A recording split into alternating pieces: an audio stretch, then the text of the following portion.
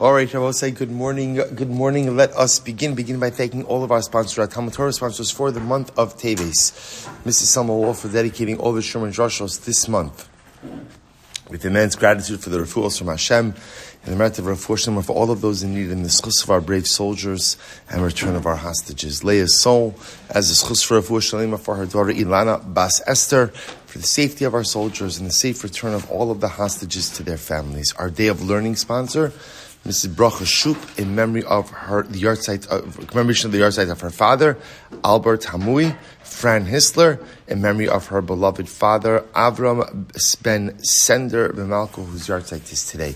Our Daf Yomi sponsors for today, Malka and Simi Esther, in honor of their son Ari's engagement to Dorit Bodnick of Miami, Florida. Mazel tov, mazel tov. Maybe we should move this year there. It might not be a bad idea, right? Certainly in the morning like this. Mazel tov, Hashem, you should be zocha. To walk the chassan down to the chuppah b'sha'a tova u'mitzlachas and sleep and build a binyan adi'ad and meh ve'esrim shanim tovos. Our Daf Yomi sponsor, Paul Pollack, is in honor of Ira Grossman with Hakara Sato for having taken the initiative to take pictures of his grandson Simcha, putting on tefillin for the first day. They are wonderful and a tremendous demonstration of Ahavas Chinum. Wishing him safe travels back to his home in Eretz Yisroel. Beautiful. We dedicate the shir to the soldiers who fell in battle yesterday. Staff Sergeant Sufyan Dagash and Sergeant First Class Marion Moshe Gersh. We hope that in the merit of our Talmud Torah, their Neshama will have an aliya and their families in Neshama. And of course, we dedicate all of Maseches Bava Kama, Le'ilui Nishmas Master Sergeant Eliyahu Michal Harush Hashem Yikom Damo. May our Torah provide an aliya for his Neshama and Neshama for his family. And we'll say with that, let us begin. We have a lot to do today. Today's daf is Samech Beis, 62, and we are picking up actually at the Mishnah on 61b. The Gemara, thank you. On 61b, let me just go. 61b. So the Gemara says, remember again, this is one of these machlokas we've been referencing for so long, the machlokas Rabbi Yehuda and the Rabbanon about Tamun, about when Aish goes ahead and damages something that is hidden in a field, is there liability or not? Rabbi Yehuda says there is. The Rabbanon say that you are potter. So let's analyze. It says the Gemara, Amarav Kahana, Machlokes b'malik b'soch shalo, v'halcha v'achla b'soch shal chavero. Shafkana says like this. Where is the Machlokes Rabbi Yehuda and the Rabbanon? The Machlokes is where I light a fire in my field, and then the fire travels to Ruvain's field and does damage there. What's the Machlokes? It's Rabbi Yehuda mechayv aniskei tamen be'esh. Rabbi Yehuda says that you're chayiv even for damages done to things that are hidden in the field. For Rabbanon patri, the Rabbanon say that you're pater. Avo, the mavdik b'soch shel chavero. Rabbanon say, watch this. If you kindle a fire in someone's field, I go over to Reuven's field, and I light a fire in his field, in that case, everyone agrees that you have to pay for everything, that which is seen and that which is tamun. Rabbi said, now what's the logic? What's the distinction? The distinction actually is pretty simple. The distinction is, if I light a fire in my own field, so that's not an act of negligence, right? In other words, the act of lighting a fire in my field is my right. That's where the Rabbanon will say you're patur on tamun. But again, I will say, if I go over to Reuven's field and light a fire in his field, there's no license to do that. In other words, there's no right to do that. There's no patur that says there's no permission to do that. And therefore, again, even the Rabbanon would agree that there is complete liability, whether it's for the items that you know about or the items you don't know about. That's Rav Kahana's position. Come, Amalei Rava. Rava says, if that's the case, so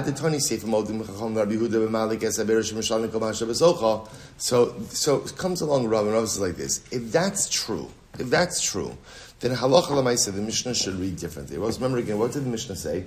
After, according to Machlokes Rabbi Yehuda and the Rabbanon, with Tamun in the field, they bring up the case of Madlikes Habira.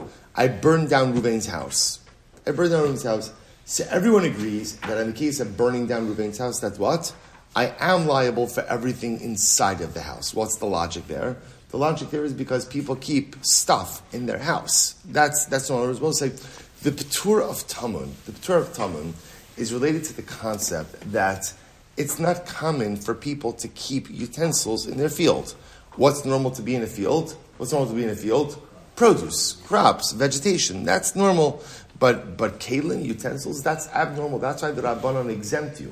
But in a home where it's common to keep all kinds of stuff, Therefore, halacha l'maisa, even the Rabbanan would agree that you're liable for everything. Well, if that's the case, instead of bringing down the home in the Mishnah, why not say as follows? Why not say, Lif log v'lif snei day? Go ahead and literally make a distinction in the initial case of the Mishnah. One is it so that the Rabbanan say that you're pater for tamun, b'madlik b'soch shelo v'halcha v'achla b'soch shel chaveiro. If you light a fire in your own field and the fire then spreads into the field of your friend, aval madlik b'soch shel chaveiro. But if halacha l'maisa you go ahead and you kindle a fire directly in your friend's field, in other words, you do something illegal. I walk over to Reuven's field and I light a fire in Reuven's field. I have no right to do that. In that case, divrei hakol shalim kol ma shehaya b'socho. Everyone will agree, even the Rabbanon, that halacha l'maisa, you're chayiv for everything, crops, vegetation, utensils, anything that's in the field. Now, I will say, of course, what the Gemara is suggesting is the fact that the Mishnah doesn't do that would seem to indicate that Rav Kahana's position is incorrect. Okay, but nevertheless, that's Rav Kahana's position. Comes along Rava. Rava says, no, Rav Kahana, I disagree with you. And I will say this, of course, is going to become the authoritative version of the Mishnah. Rava, or the authoritative version of the Machlokes. Rava, be'tarti pligi. The Machlokes Shabbat and the Rabbanan is actually in both cases. Pligi. So we'll say number one case that they argue with, which is the paradigmatic case. I light a fire in my field, and what happens? The fire spreads. And then extends ultimately again into Reuven's field. Okay? Now we'll say in that case, what's the machlokes? Rabbi Yehuda mechayiv ataman beish, v'Rabbanan savi lo mechayiv. Okay, so we'll say that's the paradigmatic machlokes by Talmud, and the one we have in the Mishnah. Rabbanan say, I'm not chayiv on Talmud. Rabbi Yehuda says, I am chayiv on Talmud. That's case one. But there's more. What's more? Upligi nami b'malik b'shel chavero. The truth is, according to Rav Rabbo, the machlokes is also in a case where I go into Reuven's field and mamish intentionally light the fire there. What's the machlokes? Rabbi Yehuda savar mishalin kol ma'aseh b'socho va'afilu arniki. Okay, now watch this. Rabbi Yehuda holds Rabbi Silber. Remember, Rabbi Yehuda pretty much categorically rejects the concept of Talmud. So therefore he holds that you are going to be chayiv for everything that's found in Reuven's field. But here's the difference. Generally, we're going to see, according to Rava, that Rabbi Yehuda will say, you're chayiv for things that would normally be found in a field. In other words, I ignite the fire in my field, and what happens? It spreads ultimately to Reuven's field, and it burns Reuven's tractor, right? Tractor is not a good thing of Talmud, right? It burns his, let's say the plow, right? The plow is, you can't see it, right? It's hidden inside of the crops. Or it burns a shovel, right? Some other things that would be normal to be in the field. But something that wouldn't normally be in the field, it appears that even Rabbi Yehuda would hold that you should be pater for that. But when is that so? That, and Rabbi Gedalia, this is your point, right? But ultimately, when is that so? That's so when you're kindling a fire in your own field and it spreads. But if you do something as damaging as I go over to Reuven's field and I light the fire in Reuven's field, then what? I'm chayiv for everything. See, even if Reuven had a pile of gold, sitting in his field, or he left his wallet in his field, Rabbi Yehuda would say, I'm chayiv for that as well. So the Gemara says, however, the Rabbanon say, Kelim shedarkan lahatmin begadish kigon morigin uklei bakar hudu mishalim. The Rabbanon will say, Rabbi Yehuda, I agree with you that when someone goes over, I go over to go ahead and light the fire in Reuven's field, that I'm going to be chayiv for everything, but everything only means what? Still, utensils that are normal to keep in the field. He says, for example, morigin avos, right? Morigin are threshing tools, right? Klei bakar, different utensils used for my cows. That's when I'll pay. She'in darken lahatmin megadish lo mishalim. But things that ultimately, again, are not commonly found in the field, that I would not be chayiv for. I will say, so this is incredibly important. So watch this. Let's just take a step back here for just a second. So here's how Rava frames the machlokes. So first of all, what Rava says is the machlokes Rabbi Yehuda and the Rabbanon really applies in both scenarios. In scenario 1, where I light the fire in my field and it spreads to Reuven's field, and in scenario 2, where I light the fire in Reuven's field. Okay, so what's the machlokes in both cases? Case number 1 is the classic machlokes. I light the fire in my field, it spreads to Reuven's field, and Reuven has property inside of the field, and the fire destroys the property as well. So, but the property was hidden, right? Meaning it wasn't visible. It was hidden. So what's the halacha? So the Rabbanan say, Tamun, you're pater. You're pater. Rabbi Yehuda says, Tamun, you're chayiv. You're chayiv. Now, Rabbi say, now, interestingly enough, it would appear based on the qualification of this machlokas that ultimately, again, when does Rabbi Yehuda say you're chayiv? He says you're chayiv for items normally kept in a field. Now the Gemara gives examples. What are items normally kept in a field? Agricultural tools, farming tools, animal tools. That's what you're chayiv for Tamun. But even Rabbi Yehuda would agree that if you have something in that field, right, I light a fire in my field, it spreads to Reuven's field, and it turns out that Reuven decides to keep his, his gold, in his field. Even Rabbi Yehuda would agree, no, you're not chayiv for that. That's not reasonable for that to be in a field. That's machlokes 1. Machlokes 2, according to Rava, is I go over to Reuven and I light a fire in Reuven's field.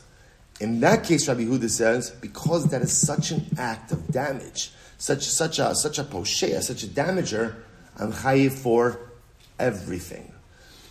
Vegetation, stuff that's hidden, but even the stuff that wouldn't normally be in a field.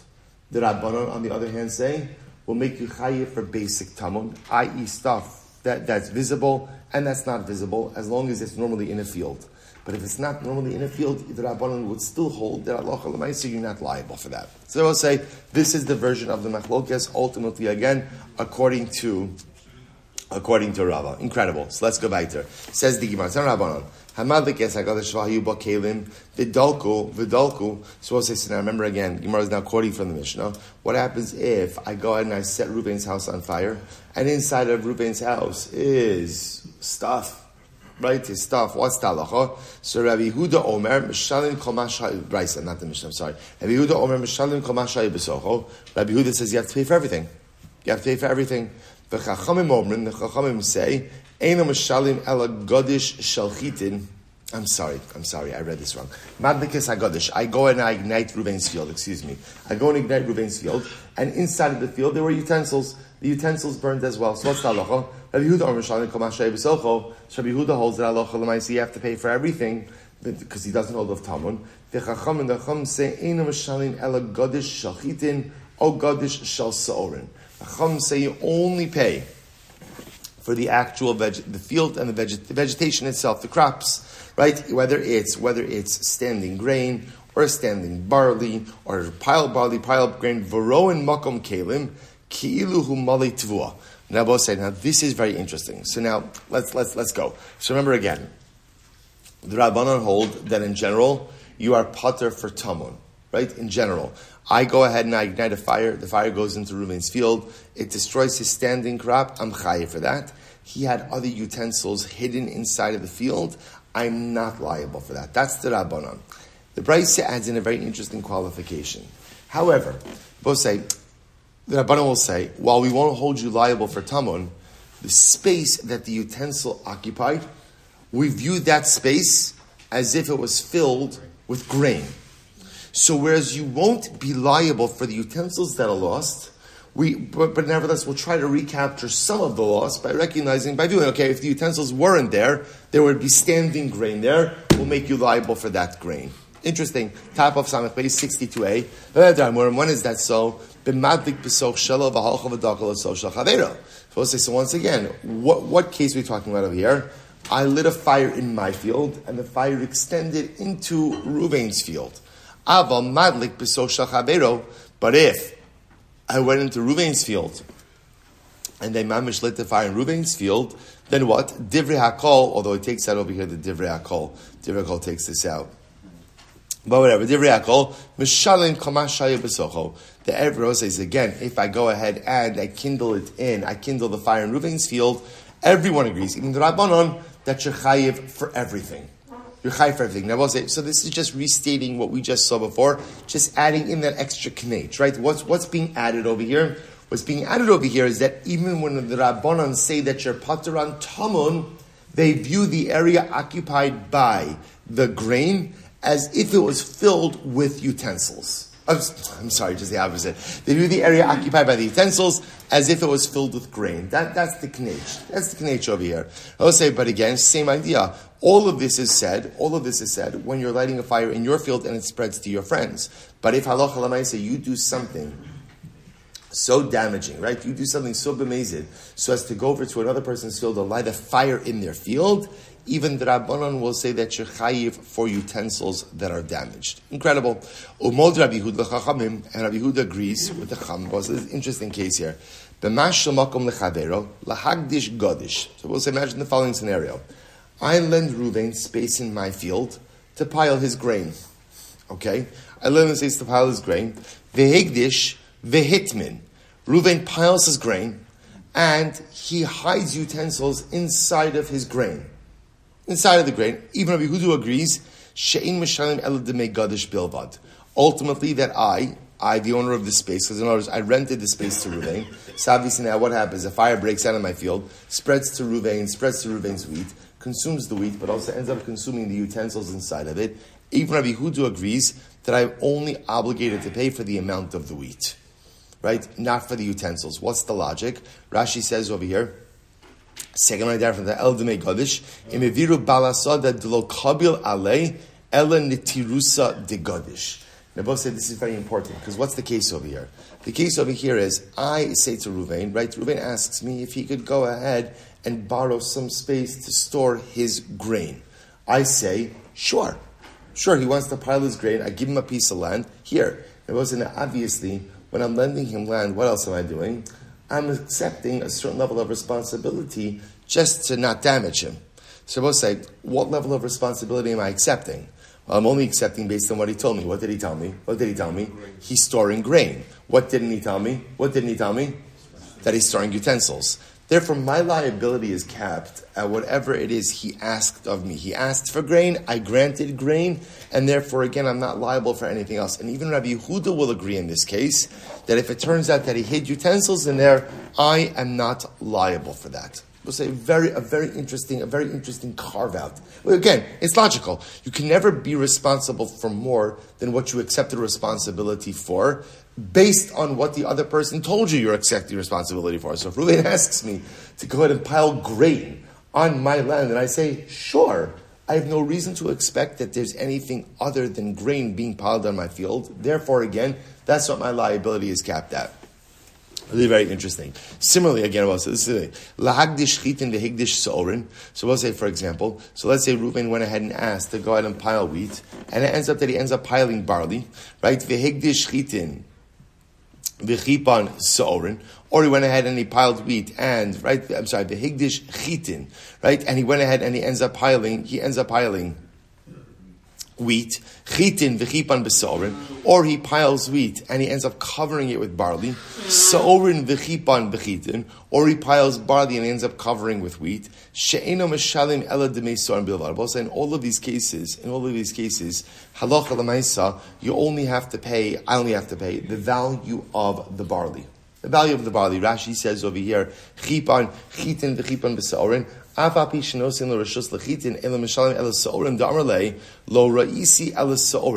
say in all of these cases, what the common denominator is I think that I'm accepting responsibility only for the barley. I see even in this case, ultimately again, where for example, Reuven asked me to go ahead and put wheat on my field, right? And I say, sure. And then he puts wheat, but he covers the wheat with barley. So that when I see it, I assume that what is he keeping there? Barley. So again, I will say, halacha l'maisa, my liability cannot be any more than what I'm able to see, even though he asked me for wheat. Since it looks like barley, most of barley is all assuming that barley, of course, is less expensive than wheat, right? That's the assumption the Gemara is always working with. Good. So we'll say, that's the halacha. So we'll say, bottom line, what's interesting is, actually we won't get to bottom line yet, but I will say, but it seems to be clear that the Gemara is adopting the position of Rava and rejecting the position of Rav Kahana. Therefore, again, I will say what that means is the machlokes Rabbi Yehuda and the Rabbanan about tamun extends in both cases. the case where I light the fire in my field and it extends into Reuven's field, and the case in which I light the fire in Reuven's field directly. What's the machlokes? In case number 1, where I light the fire in my field and it extends into Reuven's field, so in that case again, and now it turns out my fire that started in my field that goes to Reuven's field destroyed Reuven's crops, and he also had utensils in the field. Rabbi Yehuda will say, you're chayiv for everything. The Rabbanon will say, chayiv for the crops, pater on the hidden utensils. That is called tamun.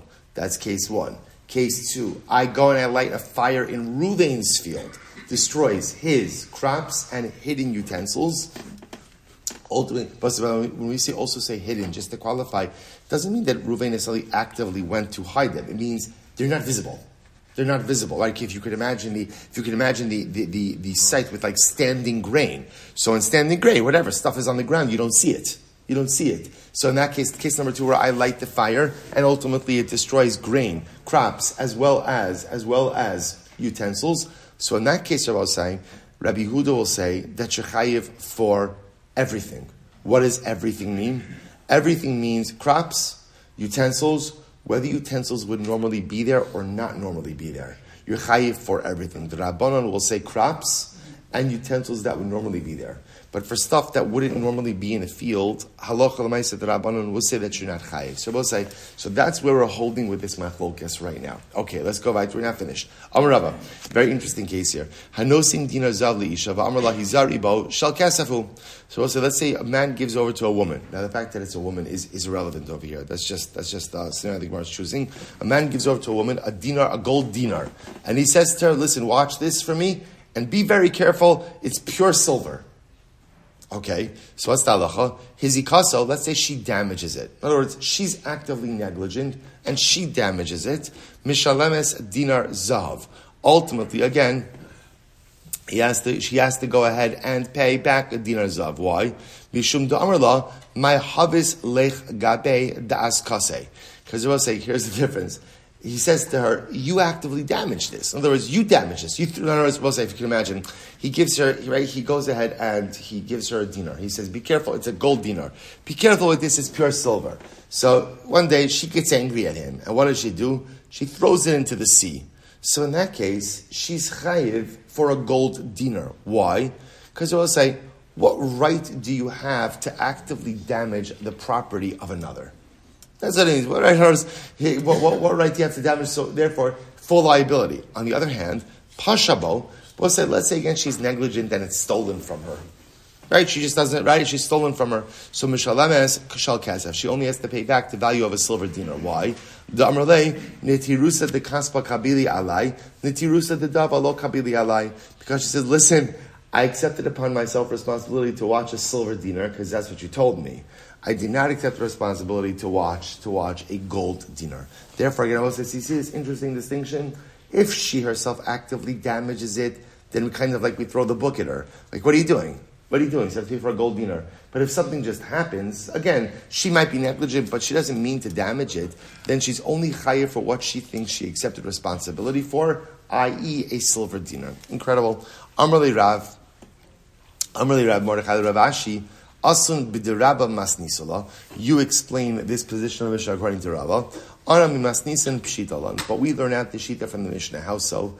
Chitin v'chipan v'sa'orin. Right? If he went ahead and piled wheat and covered it with barley, sa'orin v'chipan v'chitan, or took barley and covered it with wheat, eno mishalim ela demei sa'orin bilbad. Ultimately, again, you only have to pay the value of barley. Alma. Amarle nitirusa de sari kabila alai. Therefore, again, why? Because ultimately, again, the person watching the produce says, I only accepted upon myself the responsibility for barley. Hachanami amrale nitirusa de daba lo kabili alai. Again, what I was saying is before. Therefore, again, she says, you told me it was a silver dinar. And therefore, again, I accepted upon myself the responsibility to watch a silver dinar and nothing more. Okay? Amarav, Shamis Milsel Rabbi Yehuda v'lo yedana maihi. So the Gemara says, listen to this. So Rav said, I heard an explanation, ultimately again, according to Rabbi Yehuda, but I don't remember what it was. V'lo yidana maihi. Amar Shmuel, v'lo yoda abba mashmielei l'Rabbi Yehuda. So, I'm sorry, so Amar Shmuel says, v'lo yidana abba mashmielei. So ultimately, again, right, does his father not remember what he heard? Rabbi Yehuda de mechayev al niskei tamun be'esh, asu takhanas nigzal be'esho. We'll say, this is riveting. Watch this. So he reminds him, Father, I'll tell you what you heard. According to Rabbi Yehuda, who holds that you're chayav for Talmud, right? They both say, this is Rabbi Yehuda in our Mishnah.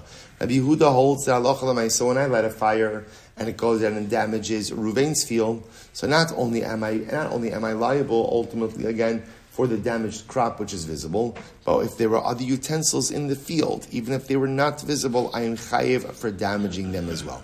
According to Rabbi Yehuda, they extended the takana of theft to fire. What's the takana of theft to fire? Say, take a look at Rashi. Asu takanas nigzal ve'esho. Rashi says, Kihechi de tiknu rabbanon lenigzal lishava kama gazlo v'yit. All the same Maseches shvuos.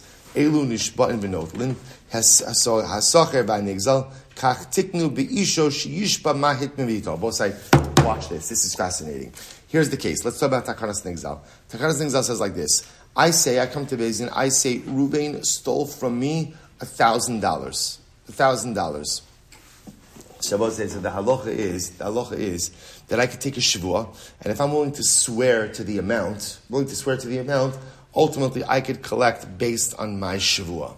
So the Gemara wants to suggest over here as follows, that the same takana applies to Eish as well, meaning according to Rabbi Yehuda. Let's say again, I light a fire goes into Ruvain's field, fire destroys Ruvain's field and his utensils. There's Tamun. Then I will say, what's the problem with Tamun destruction? What's the problem? No one knows. In other words, Ruvain claims he knows, but I'm like, I don't know, like Hamotz Mechaver Lavaraya. In other words, even according to Rabbi Yehuda, who says that I'm chayiv for Tamun damage that I caused, but how do we know what was really damaged? So according to Rabbi Yehuda must extend the takana of theft over to Eish and says that what? Reuven could show up in Beis Din, claim, now again, I will say, obviously the damage to the crops, that we could assess. We know it was a field, we know how much a field is worth, right? So that we could assess. But what happened? What do you do with Tamun? Reuven says, Silber's fire destroyed $10,000 worth of equipment in my field, and he swears. He takes a shvuah. And if he's willing to take a shvuah over that, then ultimately, again, I could be forced to pay as a result of that shvuah. So that the same takana that applies to a case of theft, Rabbi Yehuda applies it to Tamun by Eish. Fascinating. We'll say second wide line, Samech Beis Mund Aleph. So when it says, Baya Meimar, Asu takanas nigzal b'masar or lo. So we'll say this is interesting. Did they extend the takana of the nigzal to a masar? We'll say, what's a moser? A moser ultimately, again, is someone who hands over another Jew to a corrupt government and causes the corrupt government to extort money from them. So it's one Jew goes ahead and gives over to another Jew and says again, as a result of that Mesira, we'll call it Reuven gives over Shimon loses money. So we'll say, so now, can Shimon come to Beis Din? Can Shimon come to Beis Din and go ahead and claim, well, Reuven, you cost me $10,000. Could he do that? Does that work? And swear to them and then cause Reuven to pay. Olo. So aliba demandam lo daininan dinan digarmi lo tibaylecha dimesiros nami lo daininan. So I will say. So now this is very interesting. We're going to get into this about grama and garmi, and we will discuss. There's a huge raging machlokes. Are there two concepts of causation or one concept of causation? We're going to see that machlokes later on. For now, I'll go say, what we're just going to go with is the idea, just for the sake of keeping it a little bit simpler, is that grama and garmi are the same thing. Just two different words for the same thing, meaning causation. So according to the opinion that says that in general, by monetary law, you're not chayiv for secondary damages, you're not chayiv for grama, for causation. So they would agree about say moser, right? Informing on another Jew is causation. I'm not damaging him, right? I'm not punching him in the face. I'm not going ahead and actually stealing the money from his pocket. I'm creating a scenario through which another Jew is suffering a financial loss. Okay, so according to the opinion that holds that essentially we don't get involved in grama by nezikin, causation by damages, then you wouldn't get involved in this case as well. Kiti by the house. Where does the question come up? According to the opinion that says that I will say even in cases of causation, we do, Beis Din does get involved. So what's the halacha over here? Asu takanas nigzal b'maser dimishtaba v'shakil olo.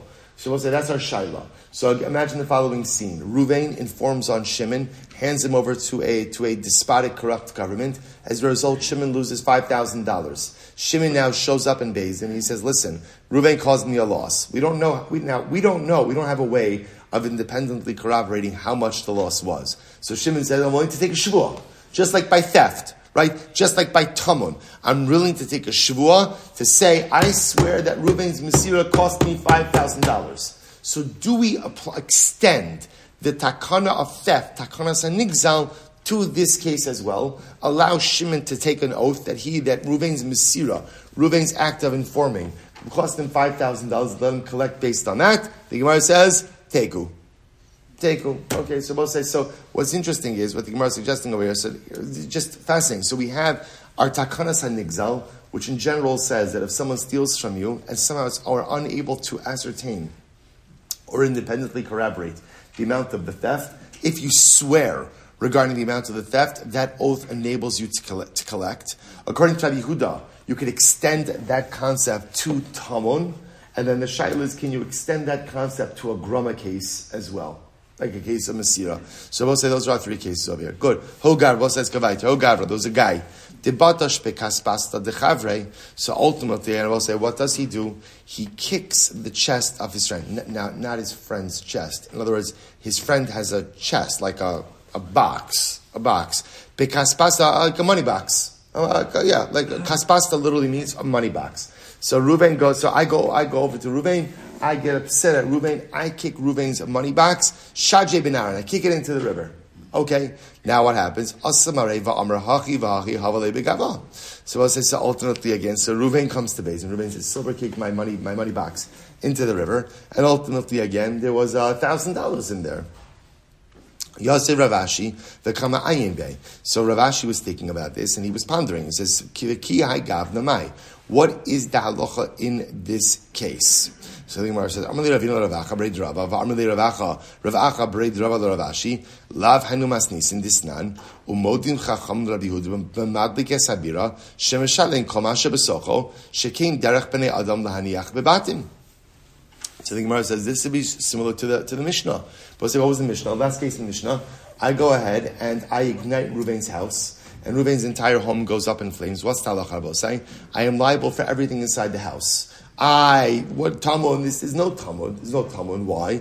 Because it's common for people to keep stuff in their house. Okay, now how we arrive at the actual amount that was in the house. So it sounds like what Reuven's going to do, like we just said before, Reuven's going to swear. He's going to take a shvuah. This was in my house. That was in my house. But that would be the same thing over here. So Reuven comes to Beis Din. He said, what's the fact? We'll say, what are the facts? The facts we know is, I kicked Reuven's money box into the river. That's what we know. What don't we know? What was in it? So it sounds like Pepashtos. Reuven will tell us what's in it. He'll swear to that. And then based on that, he'll be able to collect. Amalei, you're right.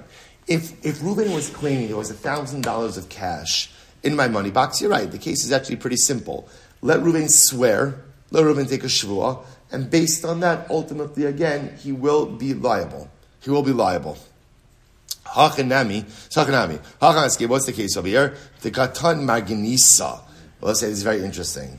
Where Reuven claims that ultimately, again, Reuven claims that there wasn't money, there were diamonds. So let's say, so now already this is a different kind of claim. So the Gemara says, mi manchi inshi marganisa b'kaspas da'olo. So we'll say, here's the question now. The question is, do we go ahead and assume that people keep jewels in a money box or not? In other words, we'll say, if Reuven's claiming money, then the case is straightforward. Swear and collect. The question just is, if he claims that there were jewels in there, that's a little bit of a departure from the norm. So do we accept this claim, or do we say, sorry, the takanas nigzal, essentially the ability to swear and collect, only works when? In what we'll call normative cases. Cases where we expect, but in non-normative cases, ultimately, again, we don't let you take an oath and collect. So the Gemara says, tekel. We'll have to go ahead and leave this as an open-ended question. But I'll say, I'll just point out something really interesting about this. We'll say, what's fascinating about this whole case, right? So let's think about it just a second. I go ahead and I kick Reuven's chest. Chest goes into the river. Okay, so now what's the halacha? He brings me to Beis Din. And now he says, there were $1,000 in my chest. So now, resolution seems to be quite simple. What's resolution? Reuven, take a shua and collect. He'll say, what's halachically troubling about this? What's halachically troubling? We have a principle for the extraction of money. What's the principle of extraction of money? Hamotzi mechaver alav araya. So I don't understand, like I don't know, bring some footage, I don't know what, just a shua. So we'll say, what's different about this case? What's different about this case is, I kicked the chest. As we'll say, I got angry, I kicked the chest. From a Musa perspective, what do you see? You see, if you're able to say that the danger of anger is that anger changes all of the rules. Right? When you do something out of anger, so everything, the whole landscape changes. Hamotzi mechaveira alav haraya is a halacha that applies ultimately again between two rational human beings. I go with you, you say, you owe me $1,000. You say, no, I don't. I say, yes, you do. Okay, there's a mechanism. The moment you act out of anger, halachic mechanisms to a certain degree, they almost like evaporate. You act out of anger, so suddenly again, you've changed the circumstances. Suddenly now you've created new realities. And the fact that you have acted out of anger makes you the perpetrator, makes you the aggressor, and fundamentally changes what we'll say. That's the danger of anger. You talk out of anger, you act out of anger, it changes all of the circumstances around you. We're going to discuss this, we'll see this in next week's parasha, a beautiful stipler. The stipler says, right, we'll see by the second makos. The pasuk says, Vatal hasvardeya. The frog ascended onto the banks of the Nile. So Rashi HaKadosh points out, it says, Sardeya is singular. But ultimately, again, we know that there are frogs everywhere. So what's the pshat? So Rashi calls the famous medrash, it was one big frog. And what did the Egyptians do? They kept on hitting it. And every time they hit it, more little frogs spawned off. So the stipler asks a simple question. He says, in general, in life, this is good advice. If you see a big frog, and every time you hit it, little frogs come off, logic dictates that what? Good, we'll say, this is free advice. Take it, right? Stop hitting the big frog. If every time you do it, little frogs come off. Stipler says something amazing. He says the Egyptians were known for two things, immorality and kas. He says anger. What does anger do? Anger causes you to act blindly without recognizing the ramifications and implications of your actions. So you could be sitting there, hitting that frog, seeing that every hit is causing you to suffer more because more and more little frogs are coming off. And you know what? You just don't stop. You're so blinded by your anger that you can't stop what you're doing, even though what you're doing is hurting you. It's so the Gemara says over here, it's incredible. I'll say, I got angry. I kicked Reuven's box into the water, into the sea, into the Nar. So I'll say, normally, if somebody wants to extract money from me, hamotzi mechaver alav araya. Well, not anymore. You acted out of anger, and when you act out of anger, again, you change the landscape. Suddenly now Reuven holds me to Beis Din, he takes an oath, and again, I have to pay.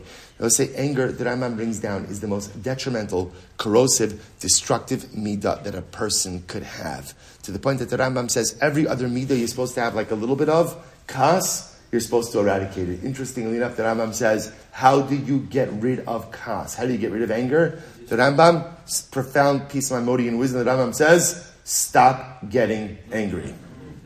Which I will say tells you something absolutely amazing.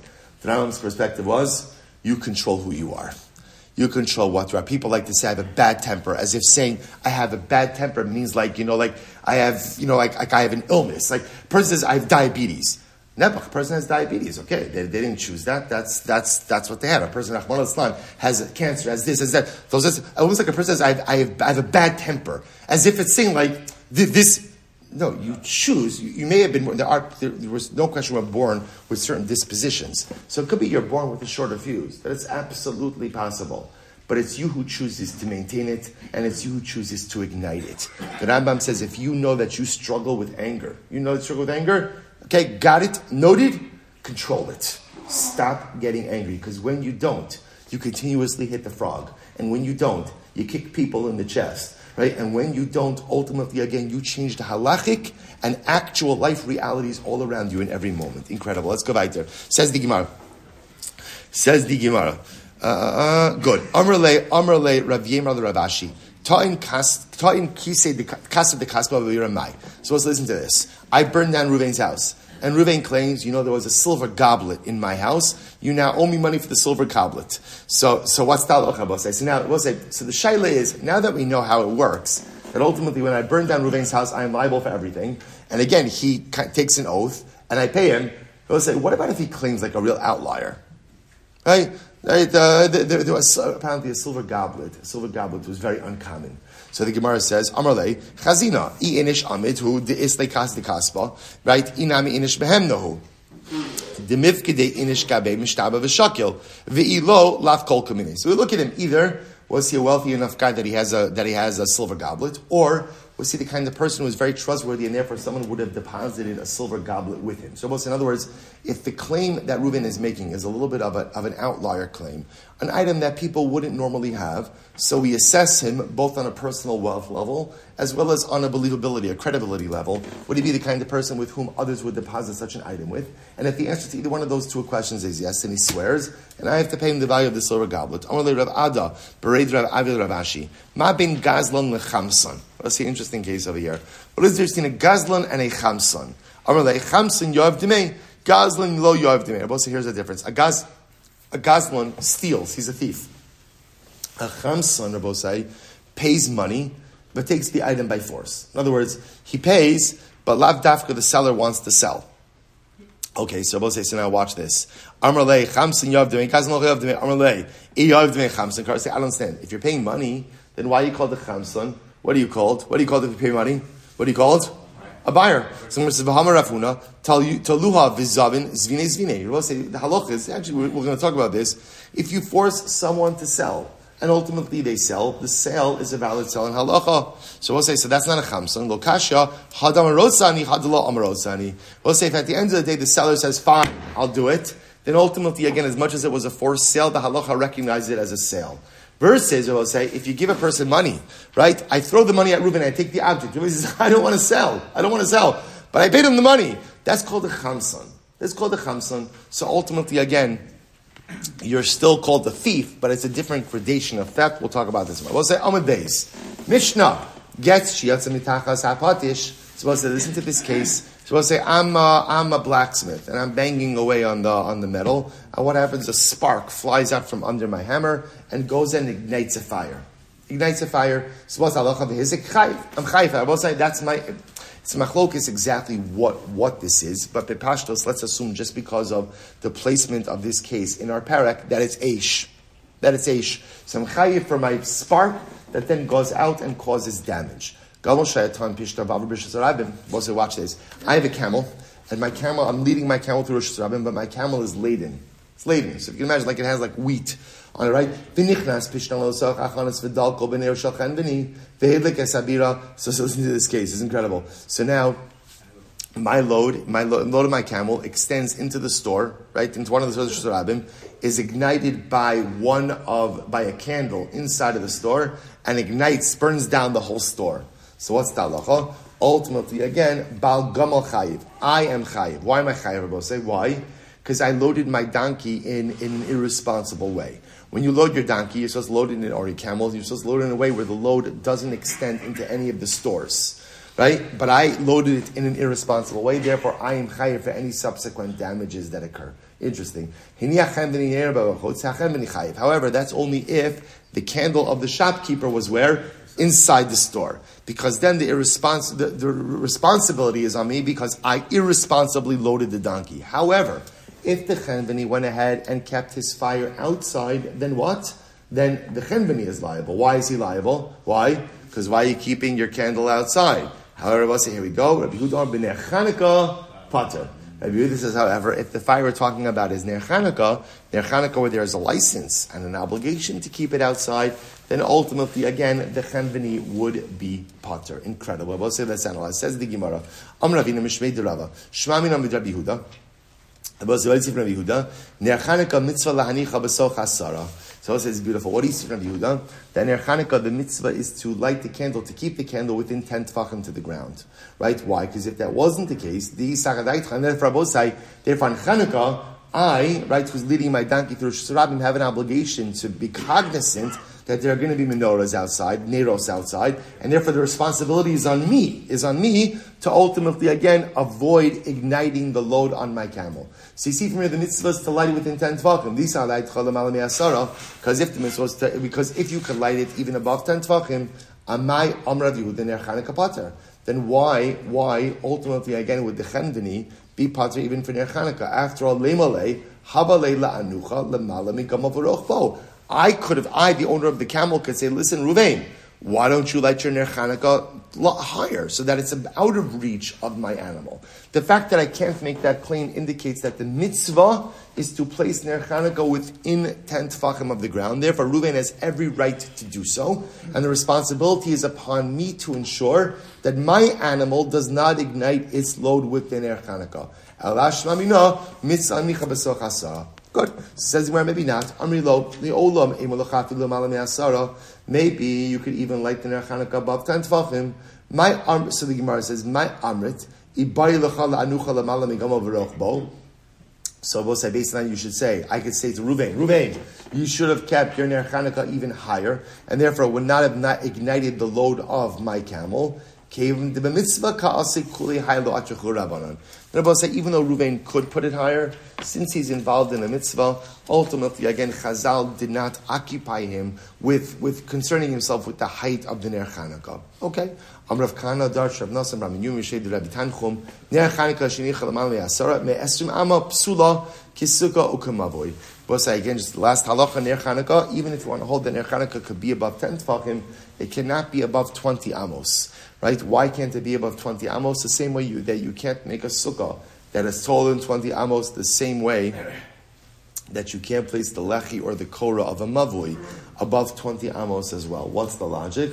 The logic is anything above 20 amos, lo shalta ba'ina. The eye doesn't really, there's no ocular recognition, right? The eye doesn't really see it. So Ner Chanukah ultimately, again, which is mitzvah persumi nisa, has to be within, we'll call it recognition range, and ultimately, again, that has to be below 20 amos. So we'll say, we paskin like both of these things. In other words, we paskin that the ideal placement for Ner Chanukah, if you're lighting outside, is lamata miyud, within 10 tefachim, within 3 feet of the ground. That's the goal. That's the goal. We'll say why? Because it's recognizable. That also shows that it's not for illumination.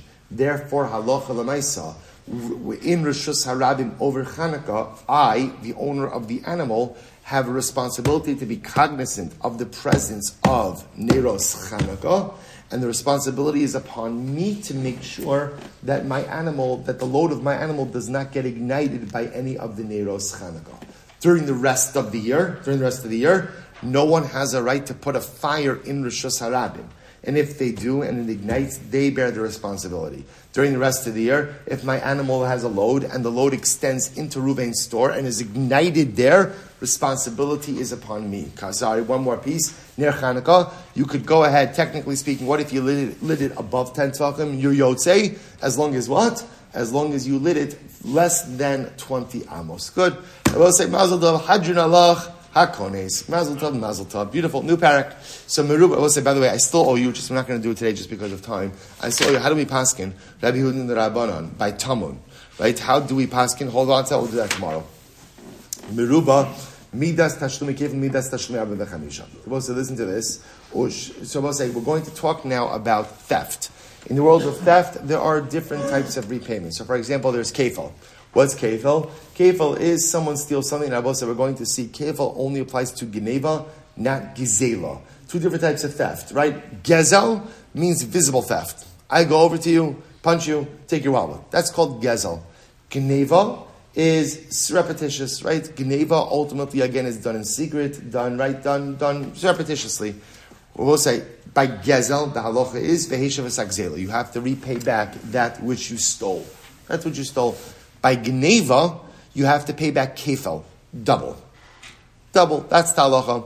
One other piece, by Geneva, Rabbosai, if you steal livestock, and let's say you steal a sheep, or you steal an ox, and you slaughter it and you sell it, then there's another penalty. What is that called? Arba v'chamisha. 4 or 5 times. 4 times the value of the sheep, 5 times the value of the ox or the cow. And we'll say that's another penalty, also by Geneva. So now watch this, says the Gemara. So we'll say, but that distinction of Gzela and Geneva, very important. Gzela, visible theft, right? Geneva, secret theft. Gezel, you're only obligated to pay back principal, whatever it is that you paid, right? Geneva, if you are found out, obligated to pay kefel, double. If you stole through Geneva, not an object, but livestock, and then you slaughtered it and sold it, arba v'chamisha. For a sheep, you have to pay 4 times the value of the sheep. For a cow, for an ox, for other types of livestock, 5 times the value of that item. Okay, so I will say that's the background. So meruba midas tashlumi kefel midas tashlumi arba v'chamisha. So in certain respects, kefel is more chamer than arba v'chamisha. How so? Shemidas tashlumi kefel no hages bein b'davar sheish bo ruach chaim bein b'davar shein bo ruach chaim. Let's say kefel applies whether you stole a living item or not, or an object, or an inanimate object. Umidas tashlumi arba v'chamisha ino no hages ela b'shar b'set bilbad. We'll say Abra Chamisha only applies if you stole livestock. Shene'emar, ki yignov ish shar oseh, o tevacho, o machro. The pasuk says, if a person will steal an ox or a sheep, and he will slaughter it or sell it, Chamisha bakar yishan tachas hashar, he has to pay 5 times the value of the ox, the arbetzon tachas aseh, and 4 times the value of the sheep. Now, why the distinction between how much you have to pay for a sheep, how much you have to pay for an ox? So we'll discuss. Ein hagonev achar haganav mishan tashlumi kefel. So what's another interesting case here?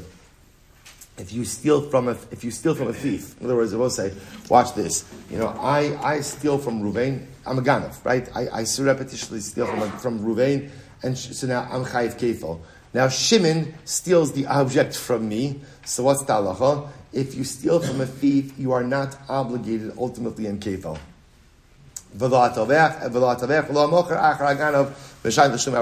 Something will say, watch this. If I steal a sheep or an ox from Ruvain, and then what happens? Right? I was going to slaughter it and sell it, but before I got a chance to, Shimon stole it from me. So again, Shimon doesn't have to pay arba v'chamisha 4 or 5 times. Okay? So obviously again, I will say we'll unravel all of this.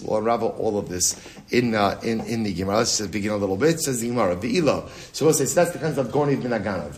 If you steal from a thief. Okay? Good. Ve'ilu. Midas tashlumi kefal no hages bein beganav bein between tanas ganav. Umidas tashlumi arba v'chamisha. Eno no hages ela beganav bilvar v'lo katoni. You're supposed to listen to this. Let's just talk about this outside for just a second, and then we'll stop for today. I will say there are 2 possible cases of ganav, right? What are the 2 possible cases of ganav? I will say one is I actually go over to Ruvain and I steal something from Ruvain surreptitiously, right? Secretly, quietly. That's one case of ganav. What's the other case of ganav? Ruvain deposits something with me, right? Then he comes to get it back, and I say to him, I don't know what you're talking about. I don't have the object.